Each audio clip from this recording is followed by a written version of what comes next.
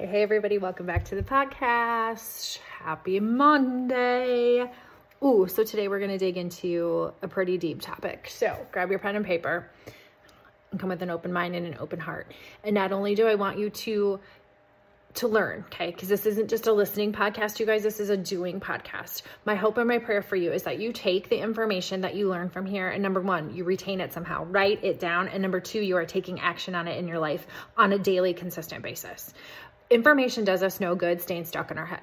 Okay, so that's just a little plug to go out there and do. Like, please, please, please, because your life depends on it. The quality of your life and you becoming the person God created you to be depends on that. Okay, so today I want to talk about 5 ways to master your emotions. Because here's what I see. I'm just going to dig right into it. I work with women. Women are emotional, more so than men maybe. That's up for discussion, but I think so. I think we're a little more emotional than men. But when we have emotions or when we feel a certain way, we are swayed to do certain things. We're swayed to either take action or inaction. And I see this a lot with women I work with in regards to health and wellness and really wanting goals and really, thinking about all these things that they want. They even write them down, and then the emotions come and whoop, the buck stops there. And then we go to inaction. Okay. So I want to give you 5 ways that you can master your emotions today. Number 1 is motivation. Okay. Motivation is fleeting, you guys. Motivation isn't something, motivation is something that you get if you listen to a groovy podcast, or you listen to some jock jams, or you see a motivational quote, right? Inspiration comes from inside. Motivation is outside. It is external. So it's going to be fleeting. It's going to be dependent on you taking an action. But let me tell you, that motivation / inspiration starts in the morning. So if you don't already have a morning routine down, what are you even doing? Okay. This is a very good chance for you to connect with your ambitions for the day, set intentions for the day, and literally set the tone for how you're going to deal with whatever comes at you. Because let me tell you, stuff will come at you that you don't even plan for, correct? Yes. So you need to revisit that daily and have that consistent habit. Okay. So 1 is motivation. Number 2 is discipline. Discipline is basically a repeated behavior. Okay. So if we don't have discipline, it means we lack desire. Now, you may not want to hear that, but hear me out and bear with me a little bit. If we lack desire, it means we don't really have a why or a purpose for why you get out of bed in the morning. I always say you do not get out of bed in the morning to lose weight. You just freaking don't. You don't get out of bed in the morning to jump on a treadmill or to push play on a workout. It's deeper than that. And you've got to take it to the next level, and you've got to start asking yourself better questions to get connected with a why. Your why is your purpose, your passion. Why do you get up every morning? Why do you do the things that you do? Your why should make you cry. It really should. A lot of times our words don't match our actions, so therefore we lack discipline, right? Like we say, I want to lose weight. I want to eat healthier. I want to be in a better mood. I want to be a better spouse. I want to be a better friend. But then our actions don't match that, right? And if you listen to the podcast last week or 2 weeks ago, I talked about the fact that if you write down goals, you have to be a different person in order to put those goals into action. The person that wrote the goals cannot be the same person that is living out those goals. That requires you to level the F up and to be a better person and to be a better thinker, right? So I want to ask you, plain and simple, if you have a health and wellness goal, let's talk about this. Do you schedule it? Look at your Google Calendar right now. Look at your planner. If you're still a pen and paper person like me, you got a planner. What does your schedule say? Your schedule will reflect your priorities in life. So if you have social hour with friends down, awesome. Your friends are important. But are you skipping a workout at the gym? Are you skipping meal planning? Are you skipping grocery shopping for those things and then saying you don't have time to do them, right? Think about that. You have to schedule things in. I've started doing something really simple, but yet kind of cheesy in order to have another level of commitment. Because I don't follow a typical workout program right now because with my back condition and I really want to be more in tune with my body. I'm literally scheduling my own workouts. And I usually schedule them a day ahead of time. So I'm literally on my iPad because I'm old school like that. And I literally schedule a workout. So when I'm making supper every night, I schedule my workout. I get my pre-workout and my electrolytes and everything I do with that ready. I lay out my workout clothes. My alarm's just always set. That's how it is. I have my water glass ready, right? Like I have this list of things I do every night because it's just part of my schedule. It's a date that I'm making with myself that I don't break, right? So schedule it out. We're habitual, okay? It's this matter of if versus when.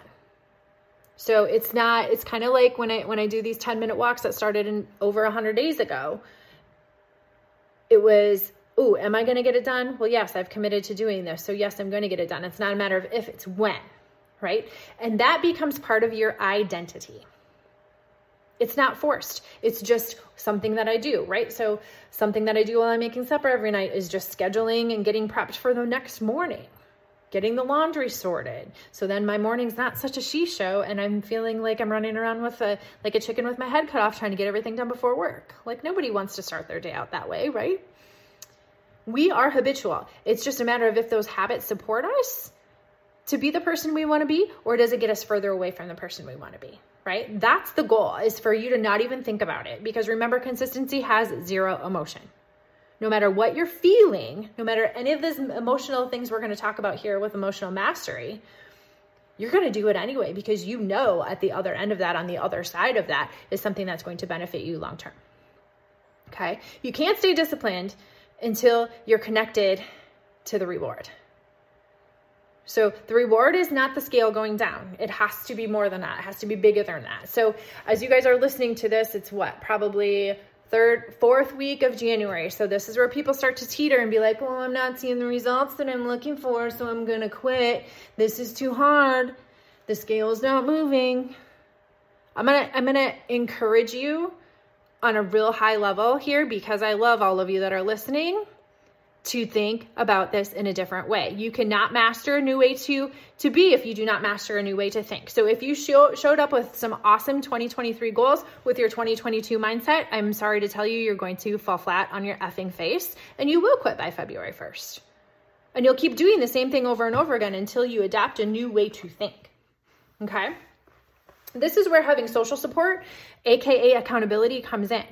Because you won't get support in silence, you guys. I talked about this on the podcast last week. You won't get support just by watching somebody's Instagram story. You might be inspired or motivated by that fleeting thought. Remember, motivation is fleeting. Where's your skin in the game? Where's your accountability to say, hey, I'm doing this every single day, right? Just by watching somebody, you're not going to do that. So you've got to level up and have that social support. Okay, tip number 3 to master your emotions, resilience. Again, this is where accountability comes in. Confiding in someone, a community, a coach, a mentor. Spend the money and do it, you guys. Like I tell you a million times, it was well worth the money spent for me to get a mentor 4 years ago.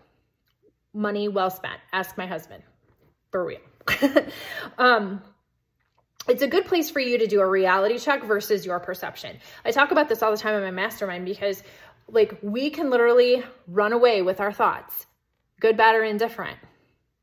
But if we don't have somebody to bounce those off of, that's also in the same boat, rowing with us, that's in the trenches, doing the work with us, we're going to have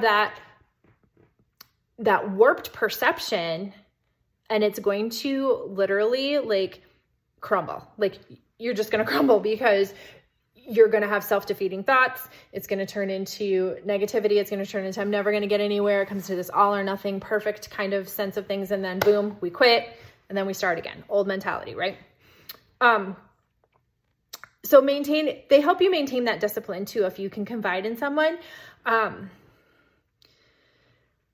it helps to eliminate this whole throw the baby out with the bathwater mentality, right? Like if one thing goes wrong, everything goes wrong, with all or nothing thinking.